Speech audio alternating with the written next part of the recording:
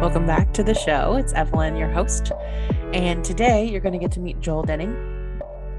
Joel and I met in high school, and I invited him onto the show because he recently reconnected. Well, we didn't reconnect.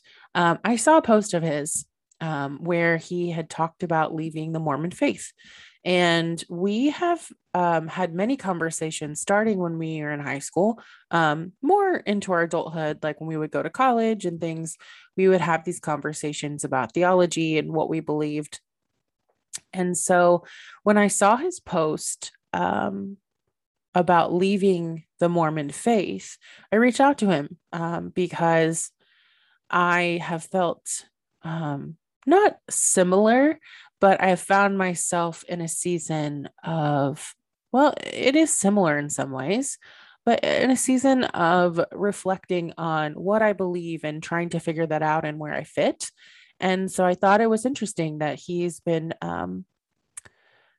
walking this journey. And so he and I talked a little bit. We messaged back and forth, and then I invited him to be a guest. So this episode is really more of us basically talking through where we are, and basically we found actually a lot of similarities between his story and mine. And we talked too about some of the layers around our own personal beliefs and even just like looking to the future and what that looks like. And honestly, I would love to have him back on. This was a more kind of free-flowing conversation. And so, yeah, it gave me a lot to think about coming off of it. So I am looking forward to you getting a chance to meet Joel. Welcome back to the show. I've got Joel on with me. And Joel, where are you based? Remind me. I'm in Salt Lake City, in Utah. Okay. And Joel and I went to high school together. And it's funny, Joel, because we could have talked about this before we started, but I was telling my boyfriend how we were connected. And I remember I told him the story about the Mormonism in a Nutshell article or website. Yeah. So just a little backstory here. When I started high school in 9th grade, like right before that, where we lived, they put in a Mormon temple. And I'd never heard of Mormonism. And there was a whole community that grew there. And I was very curious because I'd grown up in the Christian faith. And so Joel and I became friends in high school. But after high school, we'd have these conversations about Mormonism and Christianity. And so recently, Joel was sharing a little bit about his journey, but we've just stayed connected. And I wanted him to be a guest here because I appreciate the courage that it's taken for him to have these conversations with himself, and also just your intellect, Joel. I've always liked that about you. You're very you just think a lot, and I think there's a lot of rich things that you come to because of that. And so I'm really happy to have you here. Yeah, thanks for having me on. I'm looking forward to it. It is I graduated high school in Kentucky, and I was there for 3 years, and then I left and I haven't gone back. And so like that period of my life is sort of like a distant memory that I don't have to confront very often. And so when talking to you, part of me cringes thinking about who I was and how I acted back then. Part of me like chuckles and likes it as well. But I'm looking forward to it as well. It's good to catch up with you as well. Yeah, well, no, I mean, cringy for me too, because I remember too, I had that conversation around the website that I found, and I'm like, I have probably had zero tact, and like just was just I hope too, like in hindsight, I was like, I hope that I didn't come across mean. Like I was just deeply curious around this new faith that I'd never heard about. So I would love for you to talk a little bit about your journey and where you've been and where you are now, and we'll go from there. Yeah, well, I'm thinking let's start with me moving to Kentucky. It's not the Yeah. first thing chronologically, but since you brought up the Mormonism in a Nutshell article and all of that, yeah, like we can start there. Before I moved to Kentucky, I lived in Utah with my family, so the heartland of Mormonism. And we moved to Kentucky. And because of that LDS or Mormon temple that was built in Crestwood, my family moved there. And there was a pretty large, like relatively speaking for Kentucky, a pretty large Mormon population in that area. I think Briar Hill, I think maybe. Um, and we called it Mormon Hill sometimes because there were so many Mormons there. And it was part of the reason that my family chose there was that it was just outside of Jefferson County. And at the time, Jefferson County was doing mandatory busing for desegregation or something like that. And so this was actually overturned in the Supreme Court of the United States a few years later. This was one of the last places where there was mandatory busing still happening in the United States. But for my mom, she really, really did not want to do mandatory busing. She wanted to choose the school. She wanted to choose the best school possible. It was the most important criteria. And so we left the whole county yeah, went some little white flight to Crestwood, Kentucky, to the suburbs and like sort of more rural area right near the temple, found like a Mormon like population there. And then I started going 10th to 12th grade there. And the way that I remember the Mormonism in the nutshell, and I'd be curious to hear your perspective on it as well. So I think it was in history class in Mr. Effingham's history class in 10th grade, world history. Not sure if I'm getting that confused, but I was actually in Miss Reedy's class, in a writing class, I think, like English class or something. I oh, think what was her name? Miss Reedy. Miss Reedy. Okay. Mm-hmm. I don't remember her. But yeah, so I remember you bringing that up, and my experience was like to that point was I had like no friends, right? And I wasn't the most popular kid in Utah, but I did have a friend group, and I was like really just trying to fit in. But then I had the like extra weirdness of like I've been in this like fully Mormon place. South Jordan, Utah was the most Mormon city by population percentage in the world or something like that. Wow. And that's where I came from. And so I'm going to Kentucky and there's some people with some accents. We've got a lot of like Southeast Christian and like Baptist and stuff like that. And so like there's a little bit of like an us versus them mindset that's built into Mormonism. And so I had been living amongst the us and I moved into the them. And that was like making it more difficult for me to become friends with people and fit in because I was like really intense about like I wanted to be friends with other Mormon people or like I was like hesitant or resistant to like opening up to other people. And yeah, when you shared that article, I felt attacked. I didn't know if it was directed at me or not, but regardless, I was like, oh no, because it was honestly probably a pretty factually accurate article. But you know, within a religion, you want to present things under your own terms. You want to like carefully articulate it so that it sounds as good as possible. And so for me, I felt like, oh no, they're like sharing all of these things that are like not important for this ultimate truth that is Mormonism. No, like I think like I just I don't remember having any like motivation to convert or challenge, but more just to understand. But that lens could still be tainted now. Like I have no idea, you know, I just think I just felt so curious because as you're talking about, you lived in such an area that was before that predominantly Mormon. I come from an area that's predominantly Protestant, like, and Southern Baptist, Catholic, that kind of thing. And so I just had never really had conversations with anyone who believed differently. Not really, not openly. And so,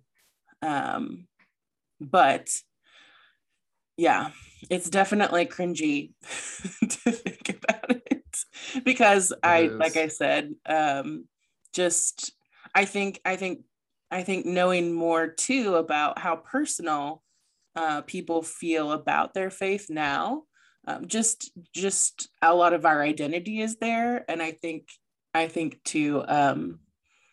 I don't know. I feel very childlike when I think back on it.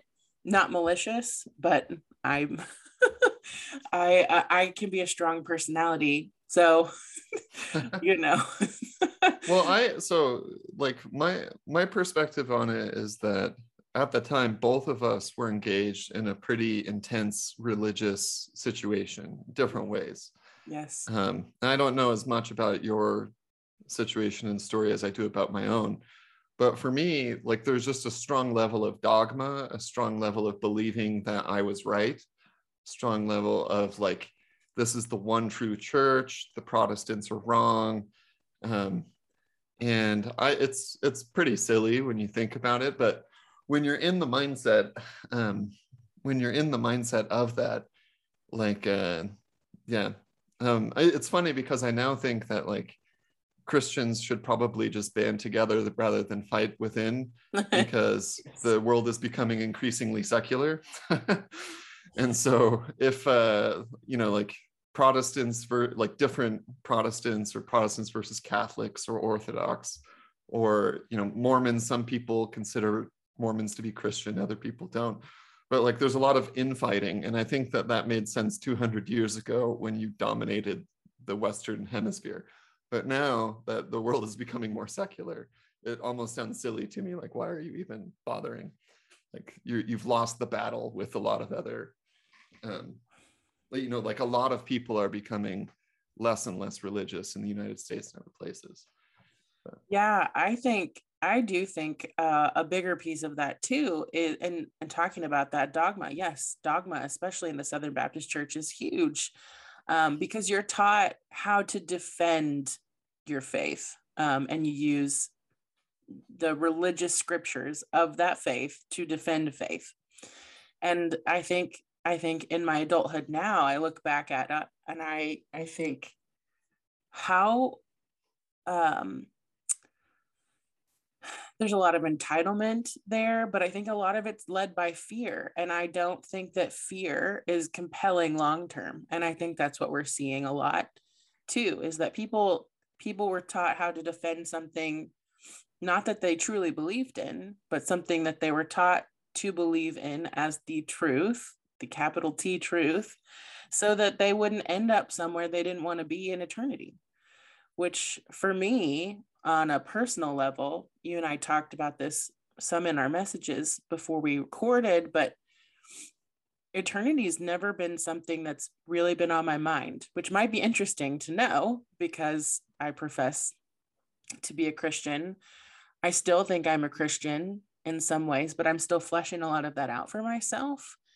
And so, because to me, it's always been like, well, what is the point of being here in life if we're just here to get to another place?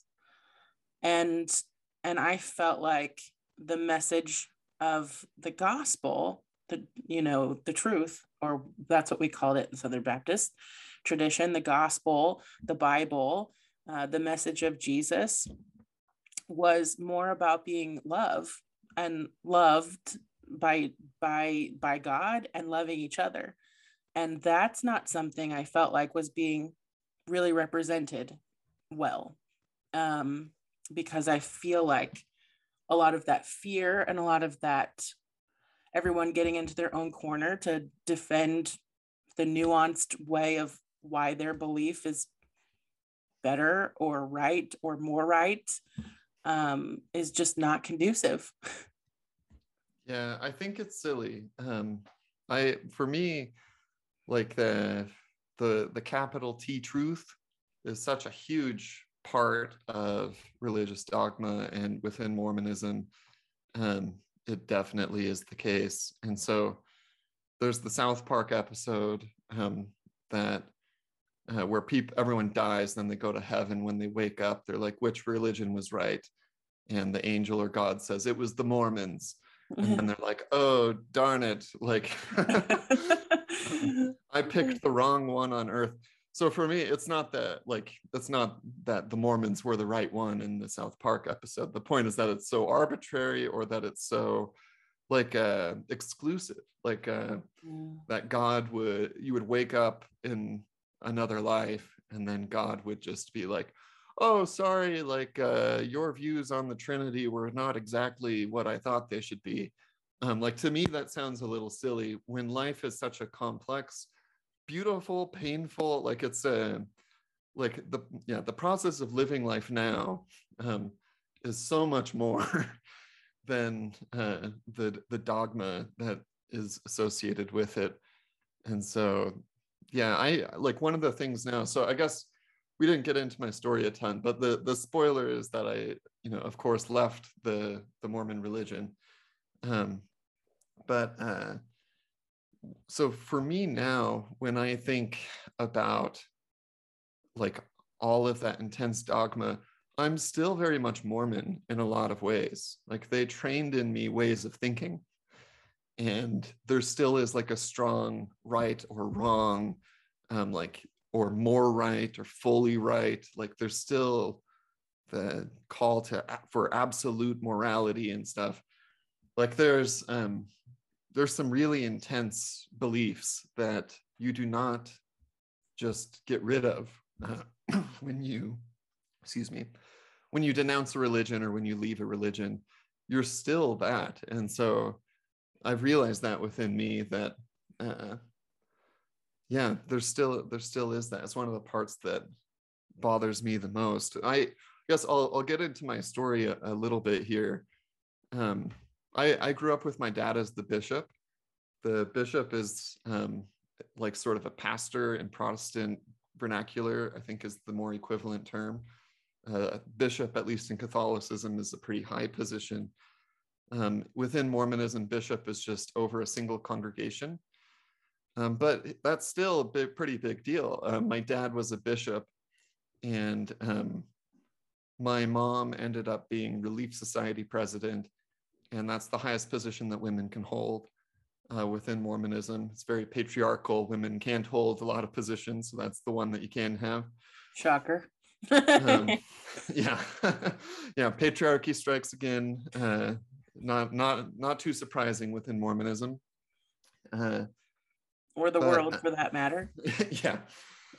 But yeah, so I grew up with a full literal belief in Mormonism, which is how it is taught to you. Nowadays, because things don't actually make sense, they're moving towards more of a symbolic interpretation of a lot of things. But the traditional Mormonism is the world is 7,000 years old. All of the Bible stories are literally 100% true. The flood happened exactly as it said. The creation of the earth and Adam and things. One of my great uncles was fired from BYU, the Mormon University, for teaching evolution in the early 1900s. And so now we're in like a transition phase as Mormons, where like you can't hold on to some of those literalist viewpoints. But that's like the mindset that I grew up in. And one of the big concepts within Mormonism is a testimony. And the testimony is the thing that lets you know that Mormonism is the absolute truth and that no one else is true except Mormonism. And it's a huge focus within Mormonism.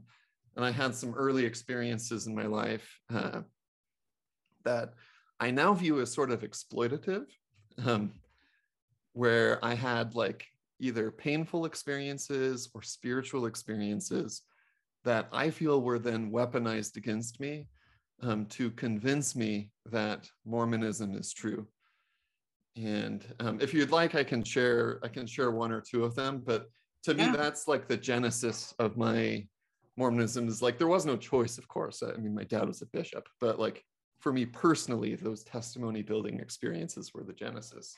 Yeah, no, I would love to hear whatever you want to share. Like, I'm open to it. I'm fascinated by it.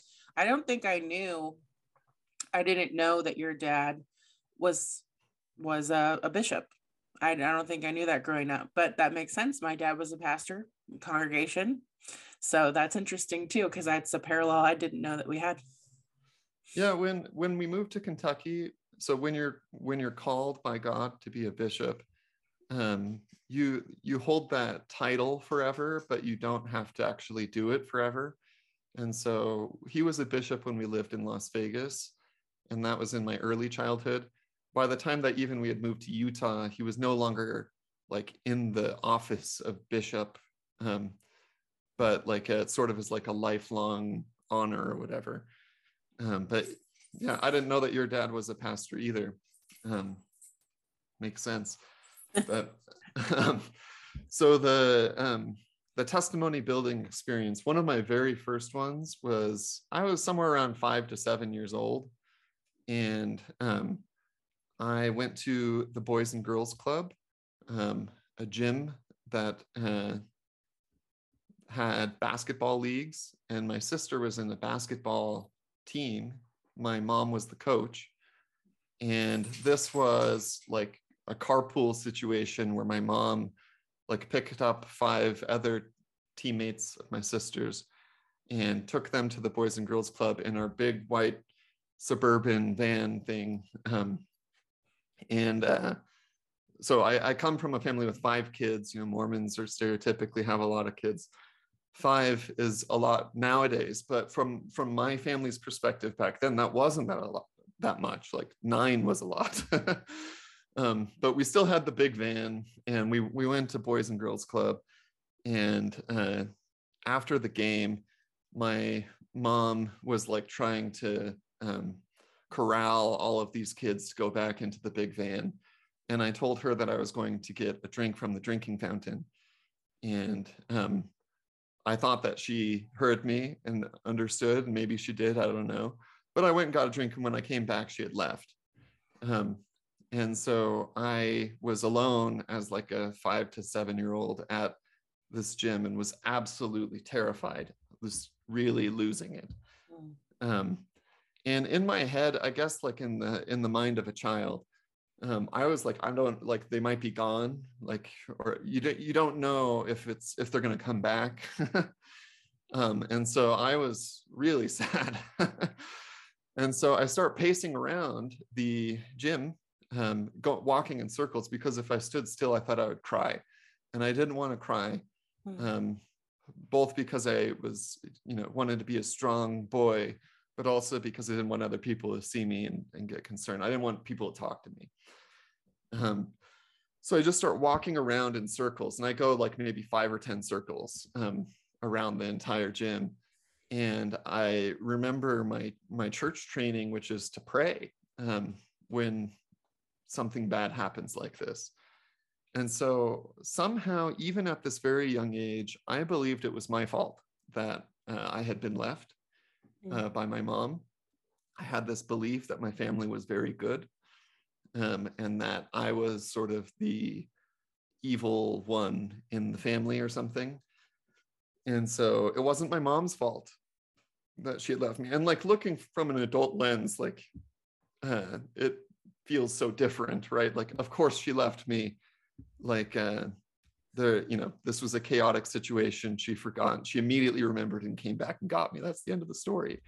But the point is, like, as a child, none of this is like, I'm like, this is the end of the world here. And so I start praying, and in my prayer, I'm pleading with God, like, please just like let me go back to my family. And like, I want to see my mom, my siblings.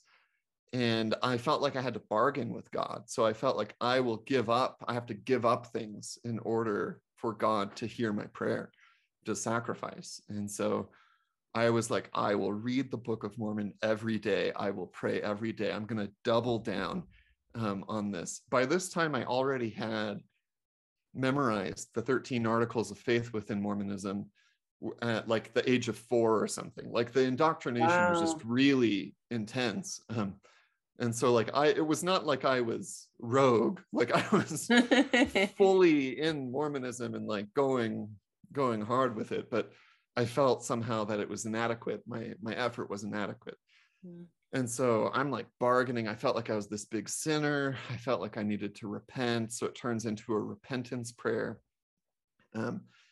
And right after the prayer, I keep on walking around and I see Brother Lords. And Brother Lords is the, I think, second counselor in the bishopric in my ward, my home ward. So this is my congregation. He's one of the top 3 leaders of the congregation. And his son, Nick, I think is Nick, or Adam. He's Nick. The dad is Nick and the son is Adam. Was playing basketball. So that's why Brother Lords was there. So I like, oh, I can't let Adam see me crying. So I like tried to be brave. And then I go up and talk to him, and he was a dentist and he had a cell phone, and this was in the mid-90s. And so having a cell phone was like a little bit special. So he called my home phone, and my mom and dad were like, they answered and they were like, oh yes, like we're coming to get him. And then they came and got me.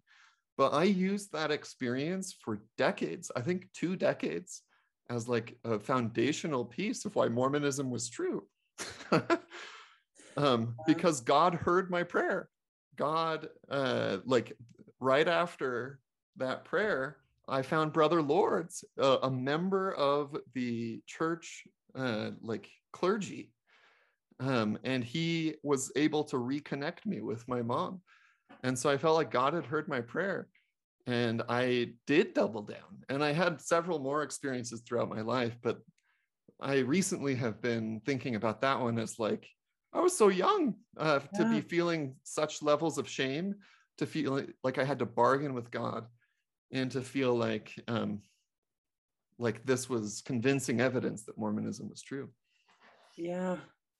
Well, something that you shared with me that surprised me, going back to shame, because when we look at the dogma of religion and something you talked about, which I didn't know, I really don't know a lot about the Mormon faith still. I really don't. Something that you said is like, when you have a family member who walks away from Mormonism, then your family as a whole can't be together in heaven. Am I remembering that correctly? You're on the right track. Mormons would probably like nuance the words that you're saying, but what you're saying is basically correct. How would they nuance them? I'm curious. Oh, so, well, okay. I find this doctrine is so absurd looking back now, but Mormons believe that they present this as this like really good thing, the compelling reason why one would want to be a Mormon. And it's that they believe that if you do not participate in specific ceremonies and ordinances, that you will not be with your family in the next life. No one else seems to believe this. Like, I was later a Mormon missionary, knocking doors and wearing white shirt and stuff. And like, I had this belief, I was like, we're like teaching this wonderful thing. Everyone already believes that. Like, any God worth believing in is not going to separate you from your family. But Mormons think that that's the default position. And that you have to participate in an ordinance called the sealing ordinance in order to be together again in heaven. And this, you can only be together in the highest heaven, which is the celestial kingdom. They have 3 different levels of heaven, and then even within the celestial kingdom, they have 3 more levels. The top level of that one is called exaltation. And so the idea is like, you can all be together, but only if you're exalted in the celestial kingdom. If you're chilling in one of the other kingdoms, it's really unclear whether you're going to be together. And so me, by leaving the church, I have broken my covenant, and I'm no longer going to be exalted in the celestial kingdom. And so now I won't be able to live in the same place as my family, according to Mormonism, like in the afterlife. Like they'll be like on, like the good heaven, and then I'll be in, basically, I might be in hell. They do have a hell, and leaving the church is like the only thing that can make you go to there. Killing someone doesn't, but leaving the church does. So Wow. I might be in hell. But if I'm not in hell, I'll be in like a hell-like heaven, separated from my family. Mm. And they believe this is like this great doctrine. That's crazy. Well, it's not crazy. I don't. It sounds very calculated to keep people indoctrinated. So because yeah, there's just a lot of things too around my own upbringing too, or watching people propose love everyone and all people, and that not being especially politically, not being something that is celebrated, right? We pick and choose. And so, and that's just humanity. I don't expect them to be perfect in that, but I do think people who claim to be so devout, that's interesting to me, to be so flippant at times with respecting other people, if that makes sense. What you're saying, like if I'm picking up on what you're saying, like what you're alluding to with how like in the political world, religious people don't love each other. Yes. Like that actually contributed to me leaving Mormonism. The 2016 election with Trump was near the end of my time in Mormonism, and the hypocrisy, the blatant hypocrisy of so Mormons use the term Christ-like a lot to describe what you should be like.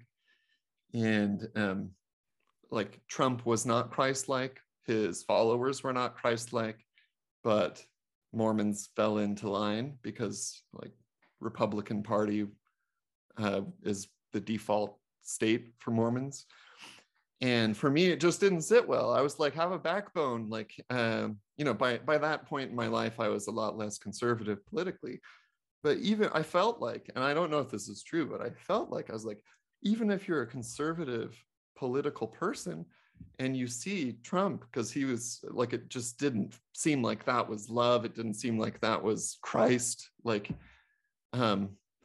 he's like saying like, grab women by the pussy. Like he's saying like stuff like that, grab them by the pussy, that like so offensive. And I was like, this is like the morals that Christians believe in. This is like, don't, like sex, that's like the number one controlled thing in a lot of religions. And Trump is definitely having affairs, definitely lots of divorces, lots of sexual assaults and accusations and stuff. And so I thought for sure that like people that would not like work. And yet like in Utah, there was a poll at the time that had Trump not in the lead. And this was a huge deal. Utah is always Republican. Ever since the government stopped persecuting Mormons, we've supported the government by being Republican. And so in the 1800s, Mormons were Democrats or like more liberal left, a little bit sometimes at certain moments, but then for the majority, it's been conservative. And so there was like this sort of excitement of like, could we become a battleground? The answer is no, of course, it's Utah. I'm like, no. But there was one poll that made it seem like maybe. And so the Republican Party spent like $1 million. And then the next poll showed that Trump was doubling Hillary Clinton. And there was a third-party Mormon candidate that people were into at the time.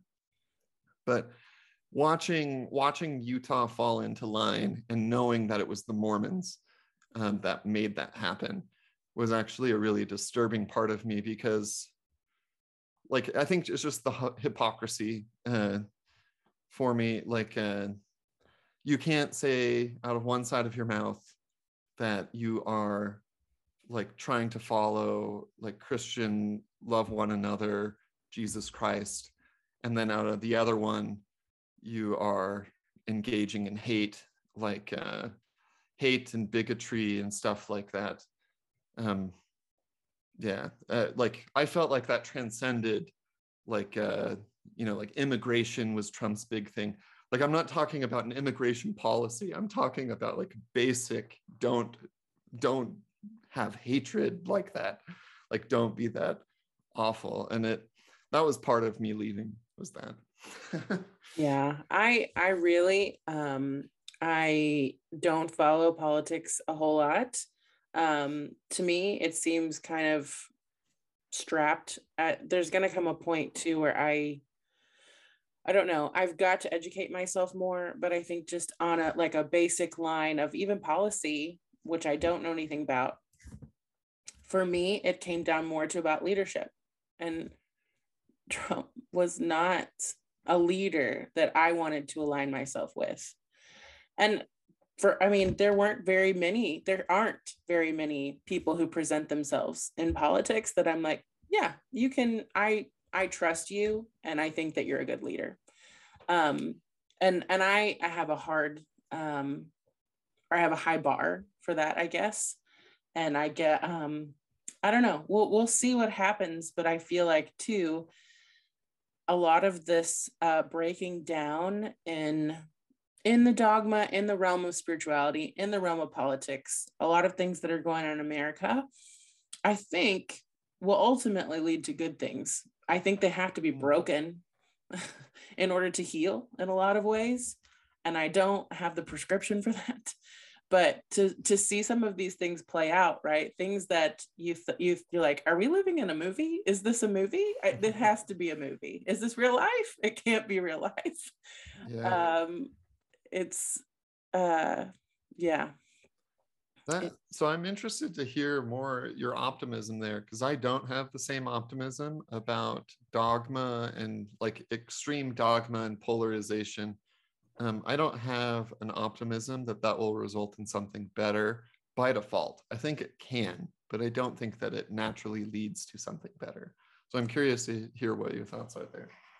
So I think just as a whole, because we're living in such a place, I think that America is still very much just young, just very young. And we don't understand the full scope of our history in that dogma either. Um, I think as I was beginning to question a lot of my faith, I was losing a lot of that hope because I felt so confined by, and I can't even properly articulate this yet. This is more like, I think when we're dealing things, at least for me in spirituality, things that happen almost as an intuition they start forming for me as an intuition. And I have to figure out how to find frameworks to explain what I'm even going through. And so when I started like questioning, is there hell? Like, is there a heaven? Is there a hell? Is there, was Jesus who he said he was? Do I even believe the proponents of the Christian faith? All these things. Thinking about that and thinking about the world I came out of, questioning those kinds of things in the Protestant faith is damning, very quite literally. If you don't profess Jesus as your savior, you will go to hell. So to me, I felt like my whole identity had been so steeped in this. And like, my dad's not only a pastor, my mom's dad was also a pastor. And so on both sides, actually, there's lots of clergy.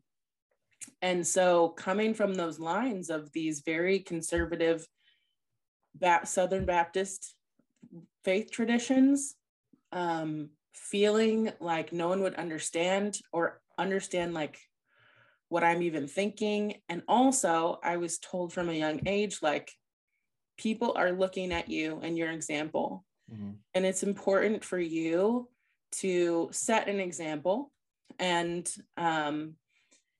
to not mislead people by being a bad example. And so that kept me out of a lot of trouble in some good ways, because I didn't dabble in drugs and those kinds of things or any of that when I was younger. Not to say that I do a lot of that now, I might. But just to say, there a lot of that first kind of cognition that was going on, I felt like my life was ending. And it is in some ways. I can't ever go back to the person that I was. And in some ways, that's really, really great. And in some ways, I still miss some of that innocence, right? Of like just being like, I wish it was so simple. I wish it was as simple as I thought it was. So sorry, go ahead. Go ahead. well, you asked, I think, Joel, my optimism is there because that's just who I am. Like, I can't, I see so much good in people. Yes, we have a real potential for some really harmful things. But I do believe that the baseline is just good. Like, I do think that. And I think as I have explored more of like how I'm feeling and having intersections with different teachers and like podcasts, like the Deconstructionist podcast for me. And I know I mentioned to you Richard Rohr, who's a Franciscan friar. He comes from a Catholic kind of background. Hearing people think differently and hearing people verbalize things that I have intuited on my own has been very comforting, because no one told me to believe that. It's just something that I'm like, oh, you're verbalizing how I felt and I didn't even have the words, but that's exactly it, if that makes sense. And I think, like, when you look at the world, even on like a very molecular level, we are made for more life. Like, life begets life begets life. We're made to multiply, like to heal, to find that healing, to find a way forward. That to me, and then also to looking at, so one of the reasons, and you didn't ask me this, but another proponent of that hope is also because I see so many things that do remind me of some of the Christian faith and how it's taught about relationship. I see that reflected in like our ability to bear children, to be able to experience that bond, to have relationship with each other. When we don't have that relationship, we suffer. And not always are those relationships healthy. But I do think that we've been given different gifting and different ways of seeing the world to bring that healing and to bring that hope, if that makes sense. Yeah. So my optimism, and I like, and this may be something too, like, are you familiar with the Enneagram at all? No. Okay. So the Enneagram is, it's a typing tool. Personality, I don't even like calling that, because for me, it's been more a tool and a proponent for growth. And there's basically 9 different types. They fall on like a circle. And so you sit next to different numbers. They move towards different numbers in health and disintegration. But for me, it's been a really, really powerful tool for growth and like self-recognition. It really has shown me some of my shadow side. And so I'm an 8, which is called a challenger, but I also wing to my neighboring 7, which is called the enthusiast. And so a lot of undertones happen for me. The 7s, the enthusiasts, they like a lot of novelty and fun, and they want to have fun, and they don't really want to talk about like sad things. Like, Don't. And for me, because of the 8 basis, which is more of that, well, this is just the truth in the way of those things. I feel like I am able to process and sit with other people's pain. But when it comes to my own, I'm like, yeah, like let's not talk about that together. Like that's not fun. So I think there's also that undercurrent there, just to be quite honest, when I'm looking. And it was also the way I was raised. My dad was a 7, and he was, I used to joke with him because I'm like, you wake up wagging in the morning, like excited for life. Like what new adventure are we going to have today? So some of that comes from there too. That makes sense. As you were talking, I have a couple questions for you about various things you were saying, because a lot of it interested me. One of them, though, is a comment I realized. I think I agree with you that the intense dogma, sort of the cinematic feel of our universe with COVID and the elections and like all of that, has been so absurd, and all of the dogma associated with that. I do think it's an opportunity, a moment for change for the whole world. Like some things are changing in terms of like work and labor. Like the markets are shifting. Finding labor is a little different than it was before the pandemic. There are different expectations about work. That's just one example. But I'm just saying, like, I think a lot of people are in a moment of potential change, and that potential change can result in better. And then another thing I thought of is we're talking about how extreme dogma can actually result in beneficial things. And for me, I thought of, so one of the things that Mormonism is really dogmatic about is homosexuality. Really dogmatic, more so than most other Christians. Like spending many tens of millions of dollars in California for Proposition 8, also spending a ton of money in Hawaii, just like really leaning into that. And the result of that extreme dogma is that me as a straight person, I now feel very passionate about LGBTQ issues on the other side now, though. So like I guess this is a cynical way of putting it maybe, but if the church wanted me to remain bigoted towards gays, they shouldn't have done what they did, which was make it the main topic and then just like continuously bring it up, shove it down my throat. The gays are awful, the gays are awful, the gays are awful. They should have just been like, you're a straight person who doesn't need to think about this. And then I would have remained with my homophobia for a lot longer.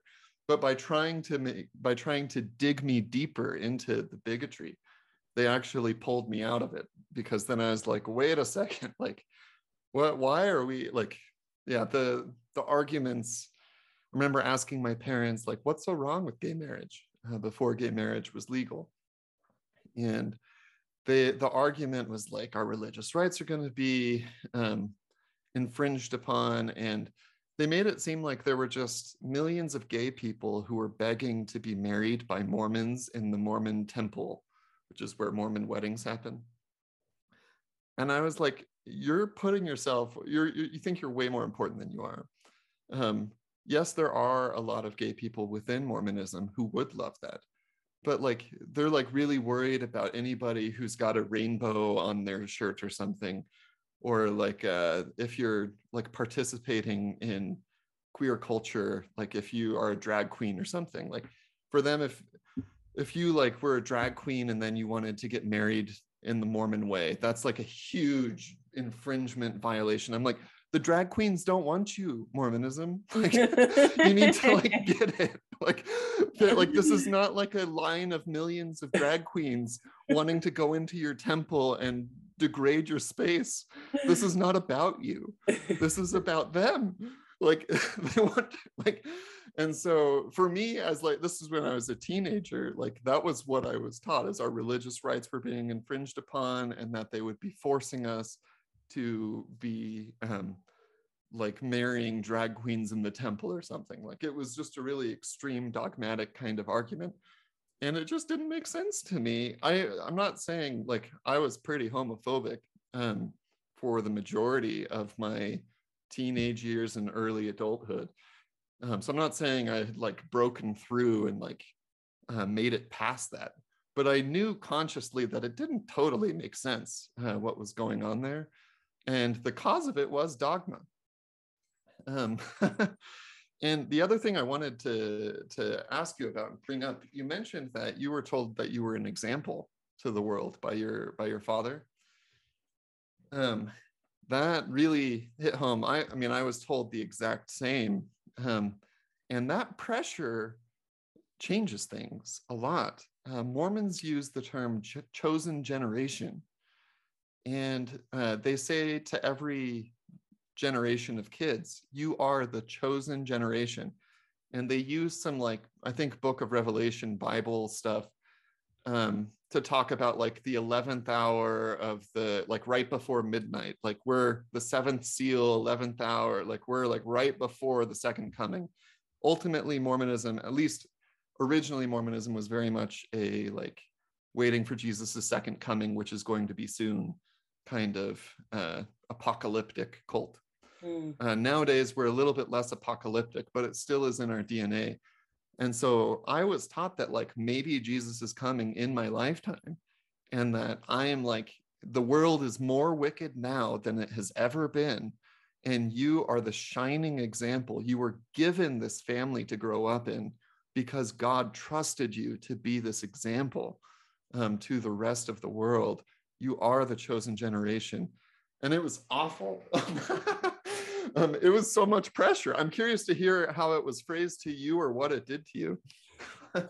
Well, for me, it was not always verbalized, but it was something like it. And I talked about this in a podcast several weeks ago, because I was talking to another gal who grew up as a pastor's daughter. And I was explaining how I haven't read Michelle Obama's book. It's on my shelf, but I'd like flipped through it at one point, and she was talking about how when she was in when they were in the presidency, how few people knew what that actually looked and felt like that were alive. And I was like, I relate to that, not on like that level, but I had people who have asked me growing up, like, well, what was it like having a pastor for a father? And I'm like, well, I don't have anything to compare it to. This was just my reality. So the reality was too, knowing, or always knowing, that people were making judgments about parenting or our lifestyle based on how we behaved. That was the message I got, was that like, it's not just you that you're making decisions for. You are also impacting and like implicating our own leadership, if that makes sense. And it's only been, and I've talked about this some on the podcast, but there, and that goes in, it ties into my personality too, of that Enneagram 8, protector, challenger. The 8s guard others' vulnerability, but they forget that they have an innocence themselves. And I actually was able to meet part of myself that I've never met in the relationship I'm currently in, because I finally felt safe enough to like let the guard down and to let him in. And I feel like I feel like I've learned how to play and relax a little more, and to like recognize that I do think that in leadership we have responsibility to the people we lead, but not to default in such a way that it's like, well, they made a decision and that's a direct reflection of my leadership. No, that's a direct reflection of their own responsibility and their own, capability as a human. And recognizing we all have our own intellect, we all have our own, so there was a lot of, and that's still kind of there for me. I still feel at times that I will choose to sidestep or diminish parts of myself publicly that I'm like, I'm not sure if people can handle that. I'm not sure if people can handle my humanity in this way and still love and accept me and not be led somewhere else, if that makes sense. Yeah, it completely does. I feel very much the same about my trajectory in life, where it wasn't until I moved to Seattle in 2014 or 15, I think 14, before I really opened up to another human being in an emotionally meaningful and vulnerable way. And it's tragic to me, because now I find that to be so important. Like, it turns out that for me, sharing my vulnerable things really does heal.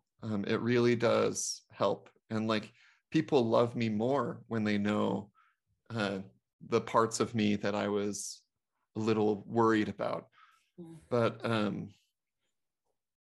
like, for the first 25-ish years of my life, there was this guard up that I had, and there still is now.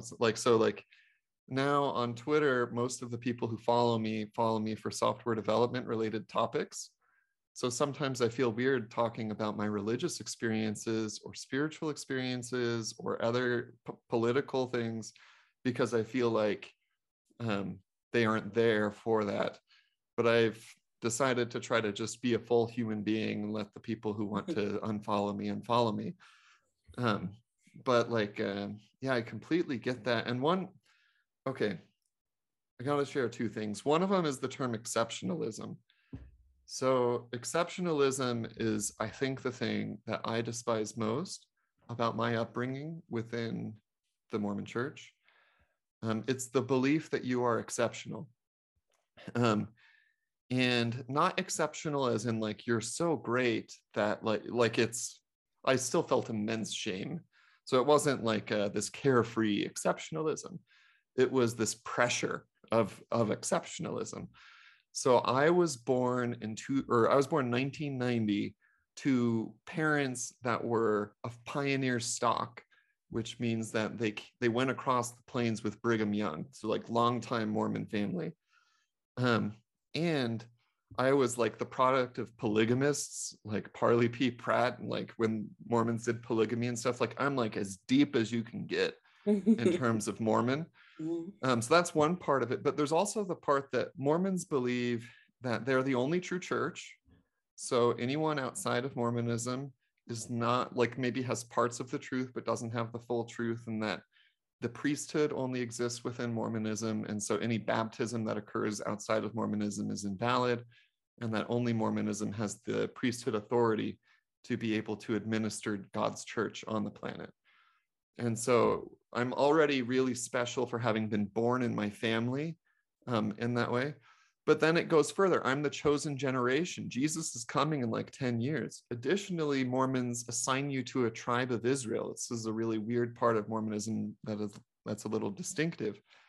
But Mormons think that they're actually Jews, sort of. So they do this fortune teller thing where they tell you which tribe of Israel you're part of. It's like, I don't know, tarot cards or astrology or something. And I'm of the tribe of Ephraim, which is the leaders. It's the white people. There's a racist part of it. So the white people are always the leaders. So I'm white, I'm straight, I'm a man, I'm in a rich family, I'm in Utah, the home of the only true church. I'm in 1990 is when I'm born, which is like, right before the second coming. So there was this huge belief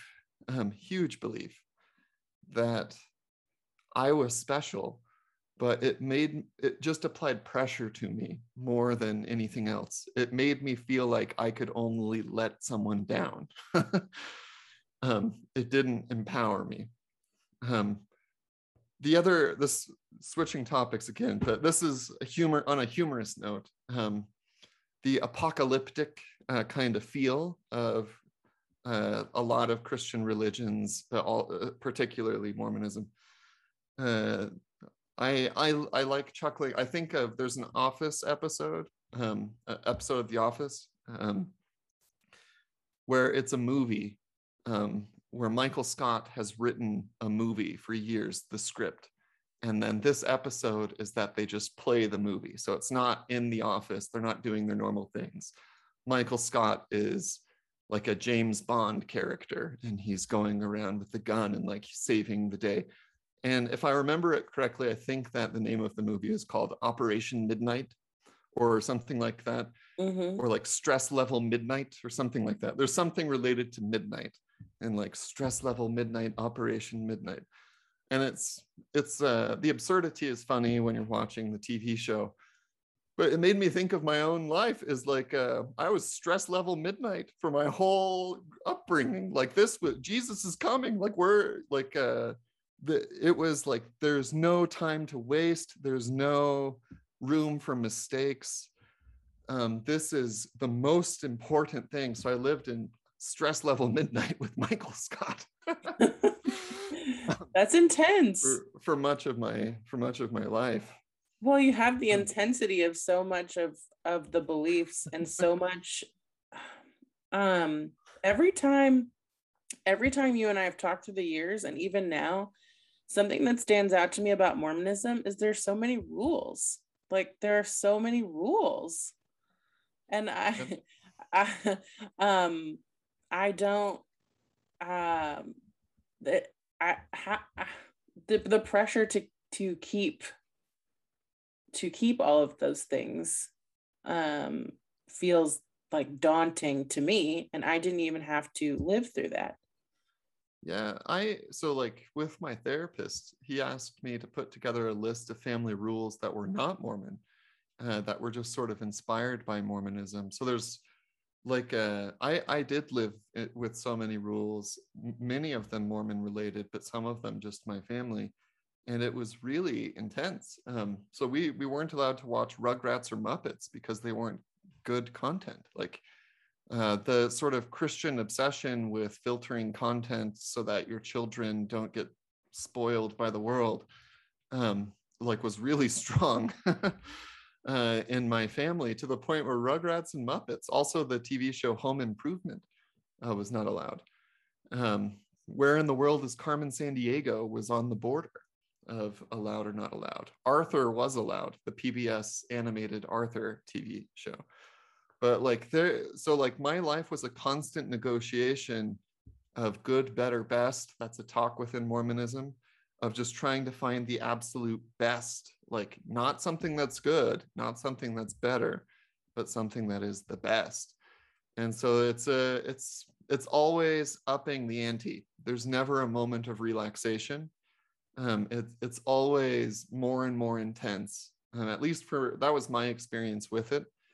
And for me, the culmination, like the reason why I left Mormonism, I think, like the core root reason, is what they did to me with regards to sexuality. Like the level of shame that I felt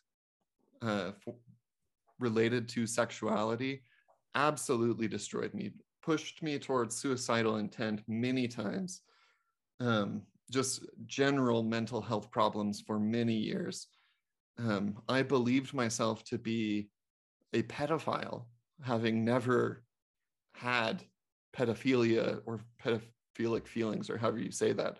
Like I'm not attracted to children, but I believed that I was a sexual predator, that I would sexually assault girls or women if I did not like really intensely control myself. I believed that male sexuality was so out of control that if I kissed a woman, if I kissed a girl, I mean, this is when I was a teenager. So if I kissed a girl, that I would like just be overcome with sexual desire to the point where I would sexually assault her. And so I didn't kiss a girl into my 20s. All the way through high school and all the way through college, I did not kiss a girl because I believed I was so evil. And a lot of it was because I would masturbate and look at porn. And for Mormons, that's the worst sin you can commit besides murder is sexual sin. And they tell you this. And so I believed myself to be like almost as bad as a murderer for having masturbated. Um, and I went to like many like 12-step recovery sex addiction programs for pornography and masturbation, spent thousands of dollars on therapy for it, just trying to erase my sexuality. And there was no room for healthy sexuality, of course. As an unmarried Mormon person, you cannot have sex. And there's no outlet of sexual expression. And so that like that was enough for me to eventually, after a long time, to realize that like I guess for me, you mentioned your faith like sort of crisis a little bit. That's the term that Mormons use, at least, is faith crisis. But for me, in that faith crisis, I felt like I was choosing to stay alive or to be Mormon. That's what I felt like the choice came down to. Wow. Because I was deeply suicidal, deeply. And I couldn't continue within Mormonism. And I chose my own life, my own health. Now, I'm a bit of a dramatic person. Maybe I would have made it for a while longer. Maybe I never would have committed suicide. But I just felt like after many years of suicidal ideation, that like I had to make a change. And yeah, there was nothing left afterwards. I didn't feel like I had an identity. What was my identity? I was a pioneer stock, exceptional Ephraim, tribe of Ephraim, chosen generation. Like there was nothing left. All my friends, all my family. I was living in fucking Utah. Yeah. um, like how do you like where do you even go? And so some of the old thoughts still came back. I thought that like if I let myself date women and maybe have sex with them, that I would go on this big rampage and become still a sexual predator. Or that if I like tried marijuana, that I would become this big druggie. Or that Mormons can't even drink alcohol or coffee or tea. And so I was like really hesitant about trying coffee. I remember the first time I tried coffee as a 26-year-old or something. Um, and like all of those things, like I felt like there just wasn't anything left. In like, who was I if not Mormon? Like, there's nothing left. And it was completely that threw me into a whole dark period of my life as well, just not having an identity. But that only lasted for me for like a couple months. And then I slowly started coming out of it, and then had one of the best periods of my life afterwards, where for the very first time, I was relaxing. I was like choosing things that I wanted rather than things that I was supposed to do. I was letting myself exist, letting myself live, letting myself make mistakes. And yeah, like for me, I think it's the intensity. Like it was always ratcheting up the intensity, always, always, always. And eventually that boiled over. And like now what I enjoy in life is calm. So I was telling you over Facebook that meditation, I love meditation. I love calm. I do a lot to just do nothing. Like I like clear space in my life to just be there, to just exist. Because for much of my life, it was so intense and go, go, go, go, go. That like now it's just like chill out a bit, and it's a lot better. Yes. Well, I relate. I do. I deeply relate to a lot of that pressure. I was just telling someone yesterday, they were requesting some time with me, and I was like, honestly, I don't have a ton going on, but I need more margin. I need more space right now. And I was like, and that's conflicting for me to tell you, because I have always been a proponent for being very active and very engaged. And right now, I've just felt very protective over that. And and in like in a very good and healthy way, but it's definitely different from how I've lived most of my life.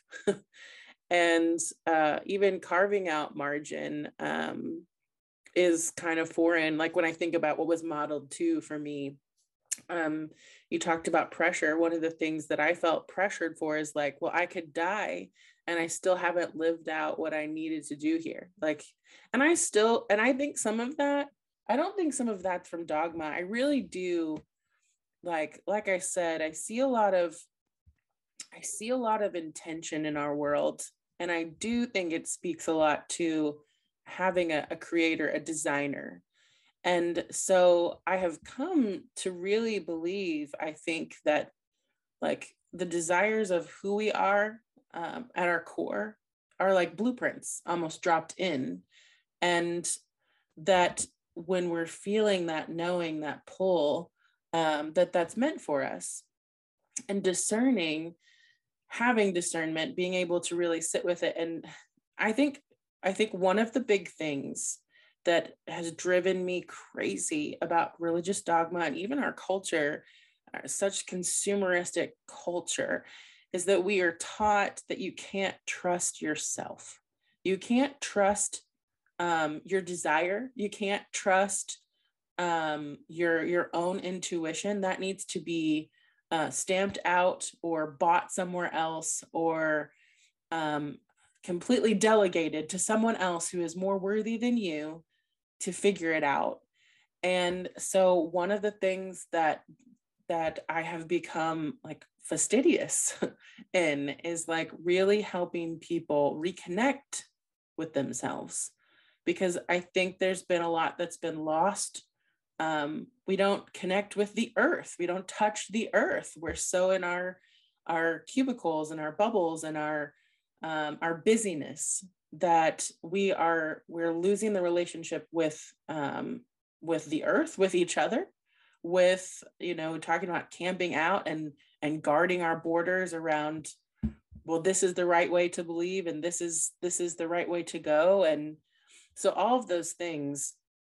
And so for me, it's been very much around exploring what I said to you too, that like one of the things that not shifted for me, because I think it's always the way that I felt, is a lot of Southern Baptist teaching is that humans are sinful. They are decrepit, like, and they cannot, like, there's nothing good about humanity.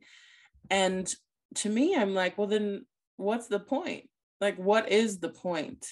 And so I spoke of Richard Rohr earlier. He was talking about how a lot of Protestant faiths start in Genesis 3 with judgment, instead of in Genesis 1, where it talks about it was good.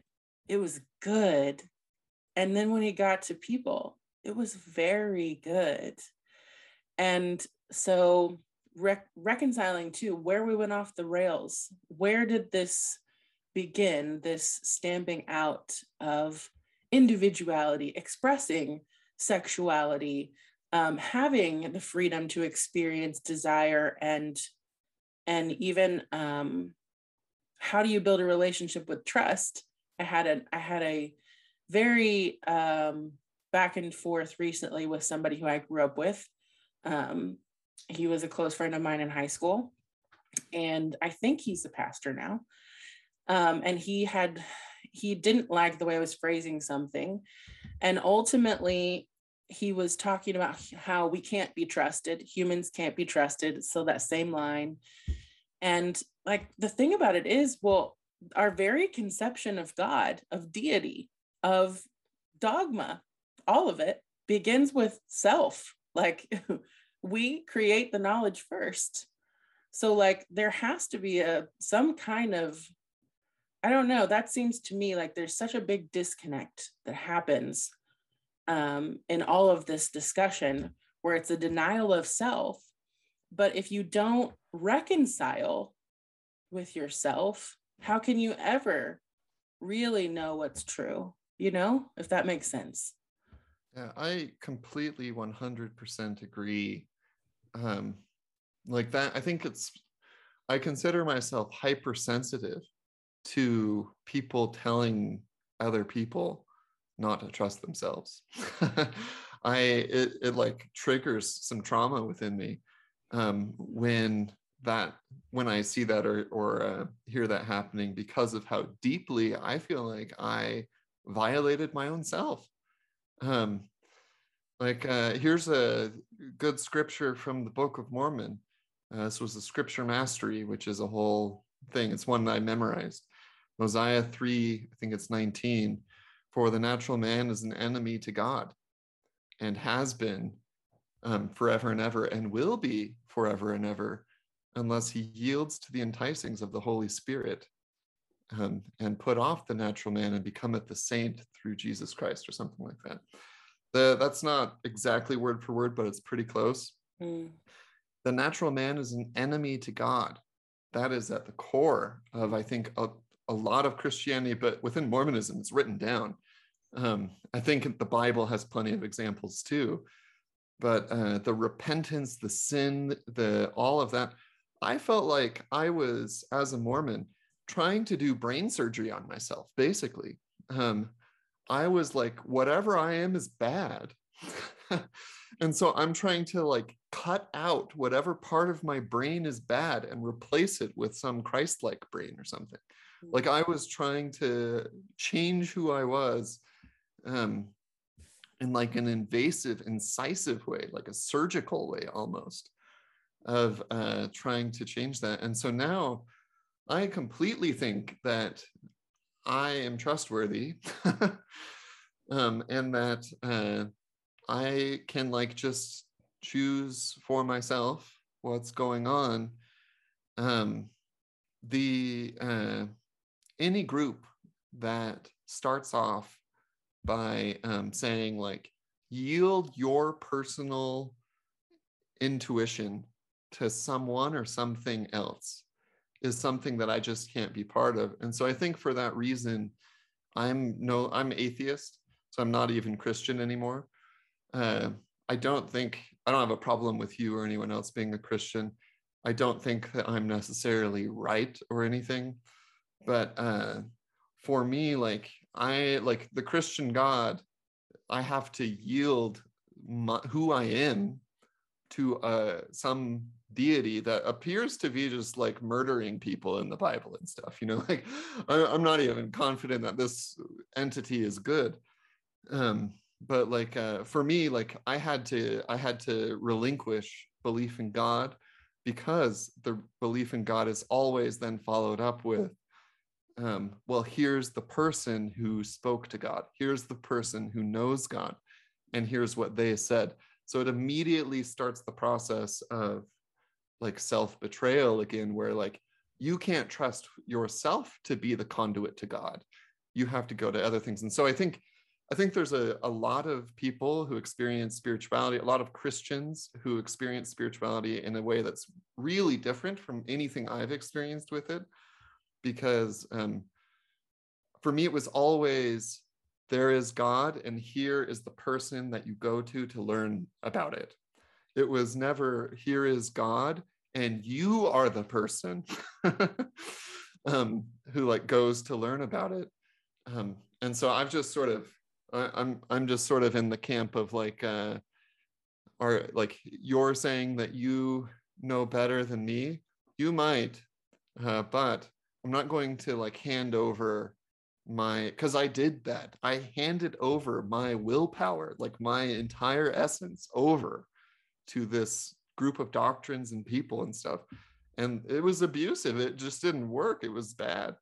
And so now it's just like, I'm going to sit here as myself and experience the world rather than like finding some group to hand over my identity to. Yeah, you're taking your experience back. And I think that's really powerful and important, because and that's a lot of the work that I do with coaching. And my specialty is more in mindset. It's the internal sphere, around different patterns, beliefs, and things that may be keeping people bound to not living life on their terms. And I think that's what has been so interesting to me is, again, it's that stamping out of expression, that I do think that we're seeing a resurgence of, a backlash of going like, no, uh, like I'm going to express it. I'm going to feel how I feel. And I think there's important conversations here, politically, all the way around, that are starting to be had because of that. And in some ways, like the conversation I was having, I was very, with the friend I grew up with, if you ask Serge or a couple of my close friends, I was very activated around it. And I was like, that means that I've got more work to do here. It had less to do with the person, but more around my own reaction and going, okay, well, so if that Yeah. makes sense. Yeah, it does. The self like denial, the self betrayal, the self like just ignoring yourself, um, is so damaging. Like if there is one thing that I could preach to the world, it might be this: to not do that. To like just like respect yourself enough to do what is good for you. And you know what is good for you without having other people tell you. Like, I'm not saying that every person will come to the same conclusion. I'm not saying that I'm just saying, like, there is a part of you that you can trust. And for most, maybe all of you, you can trust. And for most of my life, I was trying not to trust myself. The term agency or free will, the thing that is so popular within like religion, like the idea of free will is less popular amongst atheists. Um, but that concept is not practiced whatsoever. Your choice is to obey or disobey. It's never open-ended. For me, like free will, making the choice, it has to be open-ended. Like that's the real choice. Like if you just sat there and no one told you, like it's not a yes or no. Like that's free will is not a yes or no. And for much of my life, that's what it was taught to me as, is like, here is the thing to obey, and you're either going to say yes or no to the thing to obey. And a lot of the times, the things that I said yes to were fine. A lot of the times, there were things that like really ate at my soul. They really ate at who I was. I didn't want to do them. I didn't like doing them. They caused me pain. They were uncomfortable. And then I was told, well, it's sacrifice. And like you just need to cause yourself pain intentionally and then call it good, which is what sacrifice sort of is. And so I'm not like, for me, I just like backed all the way away from that kind of mindset and just saying like, I am going to make my own choices. There will not be another entity that even gets to do the yes no thing to me, where like they're like, here's the thing, you can choose whether to follow it or not. That to me, that's still too much. For me, it is, I am making choices. There's no other entity that is controlling it, because it's just been like the tracks in my mind have just been abused too much for me to not do that anymore. Like I will not hand that over to someone else, because the road has, like in my mind, has been traveled and it leads to a bad destination. Yes. Even with good intentions, like almost everyone has good intentions. It has nothing to do with intentions. It doesn't even have to do with whether they're right or not. It's just about like, so basically what I'm saying is like, I don't take advice from anyone, maybe. That's not really what I'm saying. Like I do take input from other people, but if I sense any level of persuasion or manipulation, I'm hypersensitive to it now, where it's like, no, like we're going to back up, and then I'm going to look at myself and make a decision. Because any group or any like a book, a group, a person, like anything that is trying to restructure this choice. Like, I'm out. Well, and rightfully so. I have to go pick up Sergio's kiddo, but I want to say one thing to you, and then also maybe we could do another episode, Joel. I want to really talk more too about the impact. You did talk about the suicidal ideation, but I would love to talk about the meditation piece and those things around that shift. If we could do another episode on that, that would be so cool. If you're open to it. Sure. But the piece I wanted to address before we wrap is there was a part in here where you said, I'm a very dramatic person. And then you went on to say something else. And I just kind of want to, I want to reflect back to you what I see, if that's okay. Yeah. I don't feel like you're a dramatic person. I feel like you are responding in such a way to a very traumatized and traumatic set of life experiences that have you going, I'm not doing this again. There will never be part of me that is subjugated or put up under something else that takes my life from me anymore. And I don't think that's dramatic. I think that that's appropriate. Sure, can there be too far we swing, in that protection? Of course. But I think you're in the process of finding that ground that works for you. And with any kind of trauma for any of us, it usually starts as hypervigilance because we're recovering. And so I just want to encourage you to be compassionate towards yourself, because I don't see you as being dramatic. I see it as being you're protecting yourself. You're stepping into that space for that child who you were and who you are at your core and going, that is enough. Like, no more. And I think that that's really appropriate. Yeah, thanks. Thanks for noticing that and pointing it out. I agree. That might be a thing that people have told me about myself, or something I've somehow believed about myself that might not be true. I know that for many other Mormons, they don't have the same level of intensity that I did around their belief. Like, if you tell me something, I will believe it as a kid, like, and not just like symbolically or anything. Like, I'm going to apply my entire mind to believing this and like understanding it. And so for me, the natural conclusion to that was ultimately pain. But I know that for a lot of people that they're able to interface with Mormonism in a way that does not result in like suicidal intent or not even necessarily pain as much. And so for those people, I say, good job, and like keep on going, do your thing. For me, I found that like I will take them at their word too much. Like, I'm too good of a cult follower.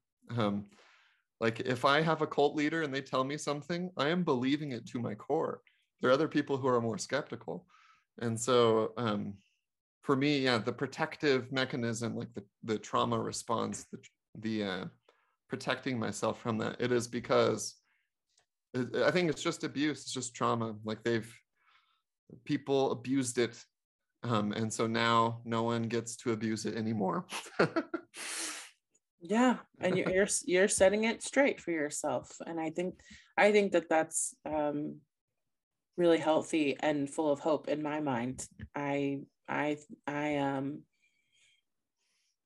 know the journey too in this place has been difficult, but I really do appreciate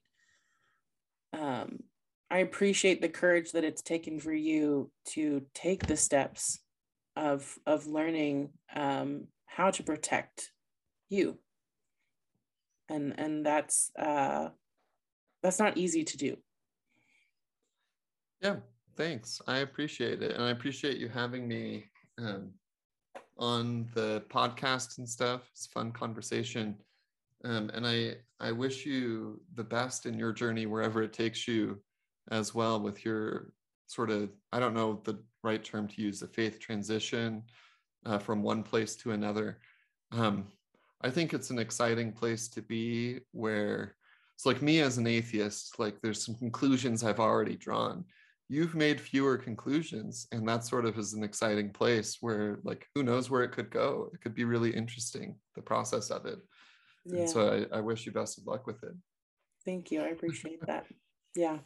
Yeah, it is definitely confronting as I began to like unwind and dissect, but to consider a lot of the mystery of life and of ways of looking at the world has been interesting, like on a very rational level, but also on an emotional one. So it's been a very already for me, just on a personal level too, and then I'll wrap for sure. But on a personal level, I think I want I desire to be in a place that I understand, and I just don't have that clarity. And I think part of that might still have to be with the leadership, that was ingrained into me too. It's like, where do I stand, and how can I be an effective leader if I don't know where I'm leading people to? If that makes sense. But I do, that's one of the premises of the podcast in general, was to also just let people in on, like, I'm not really having a good time right now. And Yeah. but at the same time, to make peace with, just because I don't know doesn't mean it's wrong, and doesn't mean that hard is wrong. It just means that it's hard, or it means that it's Yeah. different.